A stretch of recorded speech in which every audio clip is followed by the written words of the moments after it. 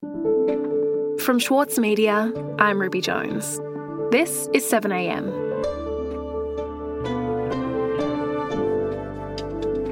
New South Wales is currently experiencing its worst outbreak of COVID-19 since the start of the pandemic.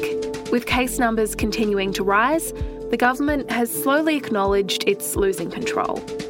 Unlike the rest of the country, it now appears that New South Wales is abandoning its intention of eliminating the virus and reaching zero cases of community transmission, instead relying more heavily on vaccinations.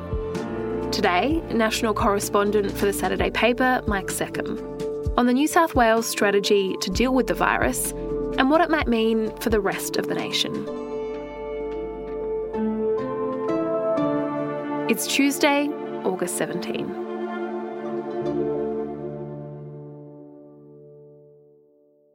Mike, at the beginning of the pandemic, it wasn't really clear what the plan was going to be to deal with COVID-19, whether we were trying to suppress the virus or if we were trying to eliminate it entirely from Australia. So where did we end up landing on that question? Well, you're quite right. In 2020, it was a little unclear. I mean, in part because we didn't have viable vaccines for a long time. And so there were divergent views across the states and the territories and federally as to whether we should be looking to eliminate the virus entirely or just suppress it. And some argued that going for elimination would kill the economy. Others were arguing that elimination was the only option if we wanted to save lives and ensure that our hospitals weren't overrun. So, it took a while to get to a reasonably uniform position. Good afternoon, everyone. Another important and successful meeting of the National Cabinet.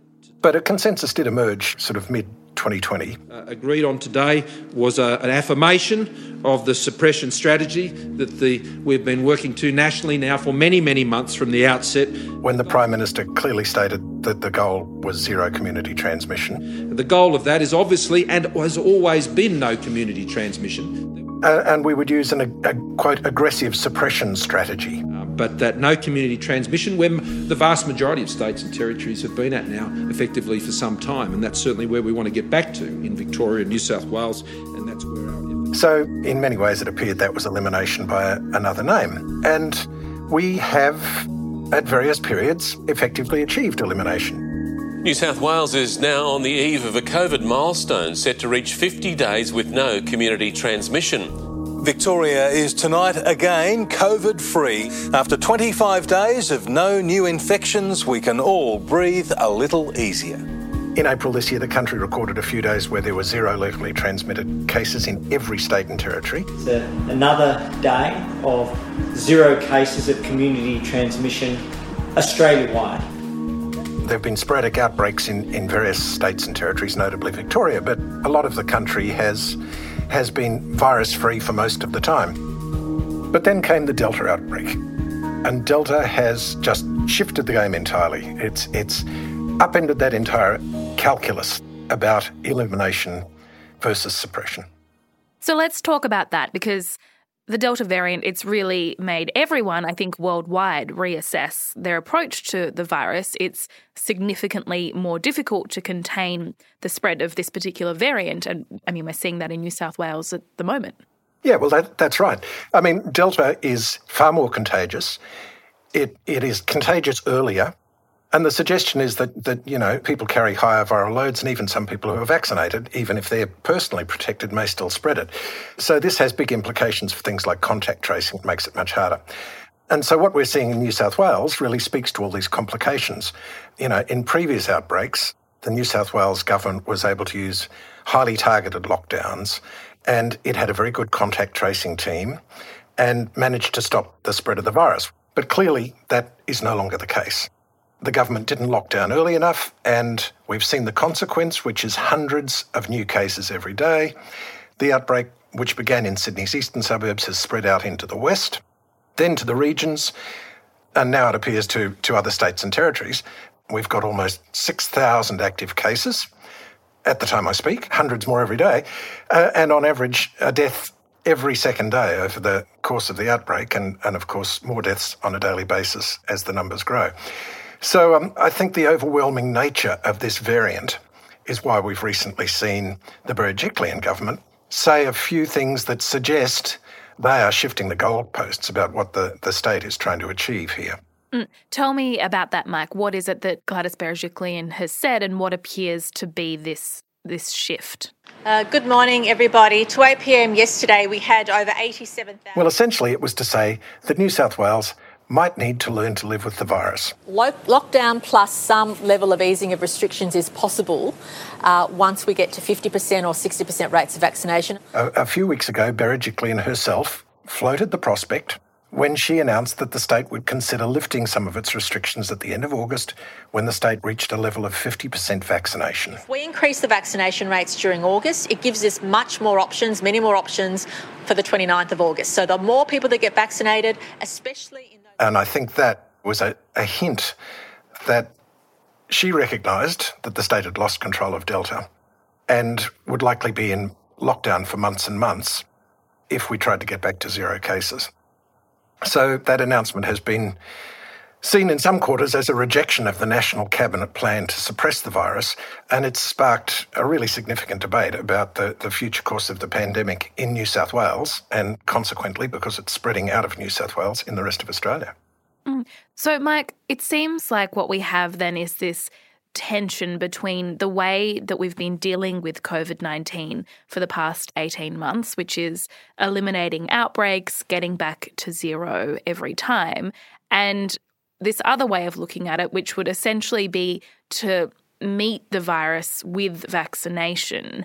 And implicit in that model, I suppose, is the idea that the virus would still exist in Australia, it would still circulate. We're no longer trying to eliminate it. We would just be mitigating its effects through vaccination. Yep, that's a very good summary of the position. That's exactly what it looks like. But of course, we've got to remember here the plan, the modelling from the Doherty Institute and others, has always accepted that at some stage we would have to live with a degree of community transition. But that was predicated on us having 70, 80 or more % of the population protected through vaccination. And of course, we're nowhere near that yet, and we likely won't be for some months yet. So it's possible that the Berejiklian government has just brought forward what was always going to happen. We were always going to have community transmission at some stage. The New South Wales government, through, dare I say, its rather inept handling of this outbreak, has brought that reality forward from probably early next year to effectively right now. We'll be back in a moment.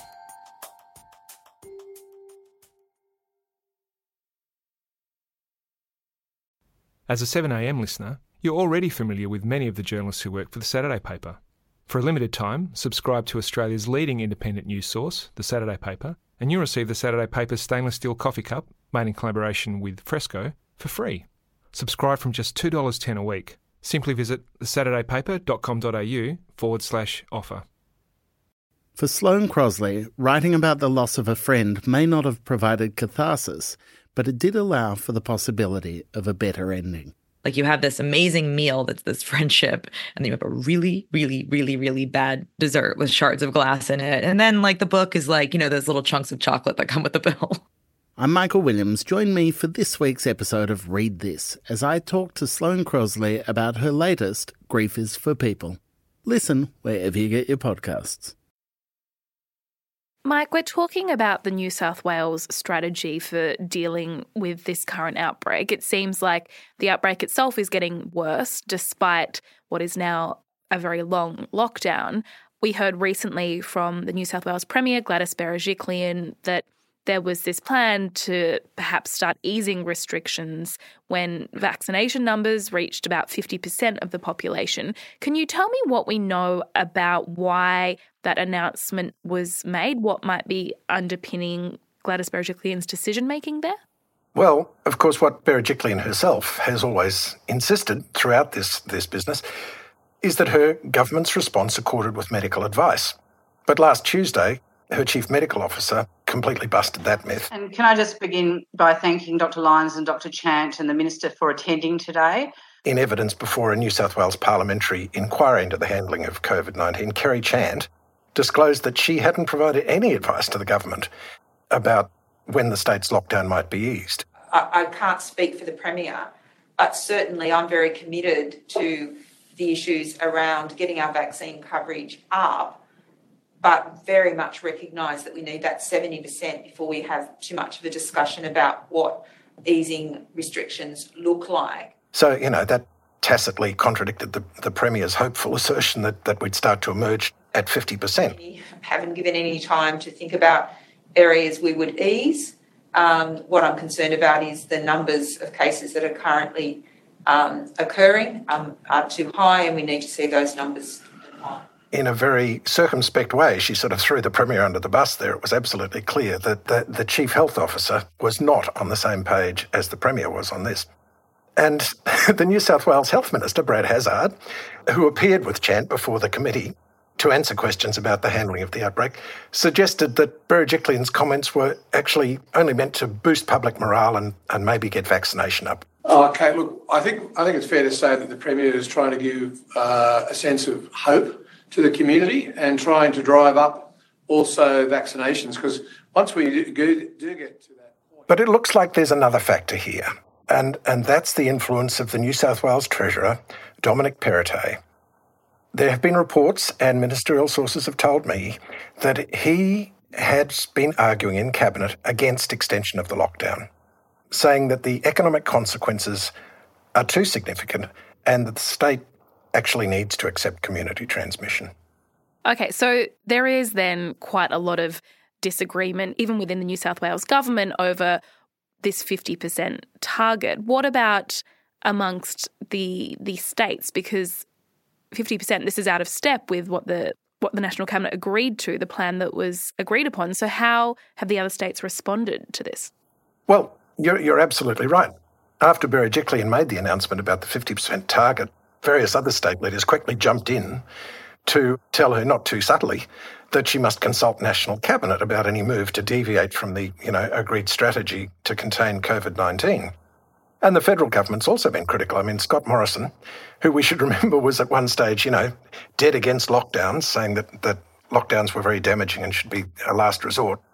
He's announced as part of his 4-phase plan to ease restrictions and get us back to normal life that 70% to 80% of the adult population would need to be fully vaccinated. There is not an alternative to the lockdown in New South Wales to get this under control. There is no other magic bullet that is going to do that. There is no vaccine solution that's going to do that. So, after all of this pressure, it now seems Berejiklian's backtracking. Last week she repeated the need to stick to 70-80% vaccine targets and said that the restrictions in Sydney might not ease significantly until November. It's not going to be freedom all round till it's 70% double doses at least, and then 80% is when we learn to live with COVID. But having said that, I think all of us have to come to terms with what living with COVID means. Once you get 80% double doses.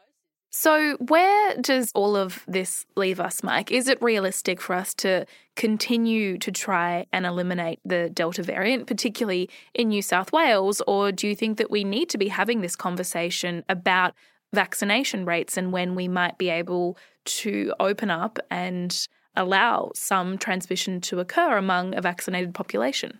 Well, let me start by saying I'm no epidemiologist, but the politics of this seem to be becoming clearer, and that is that the New South Wales government seems to have given up on getting back to COVID zero.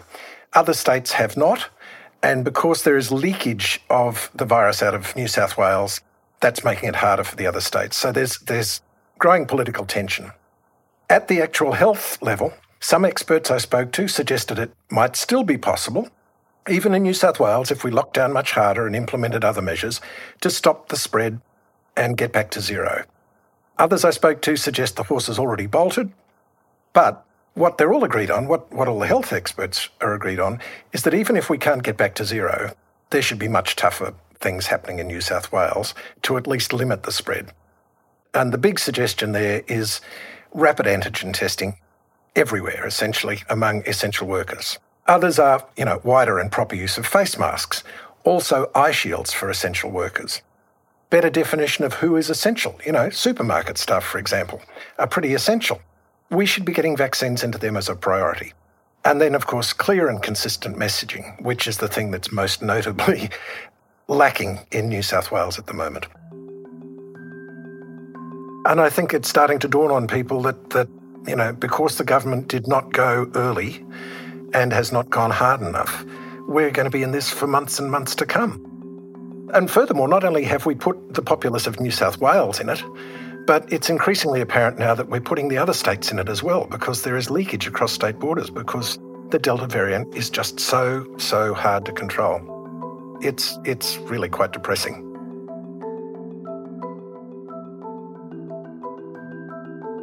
Mike, thank you so much for your time. My pleasure.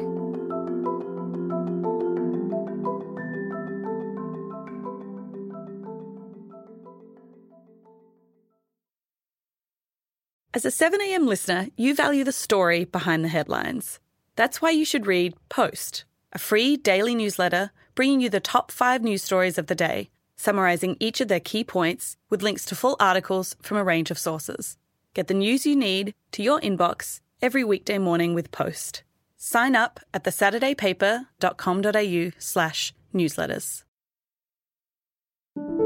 Also in the news today, Melbourne's lockdown has been extended for an extra 2 weeks with additional restrictions. The state government announced on Monday that a 9 p.m. curfew would be established and playgrounds would be closed.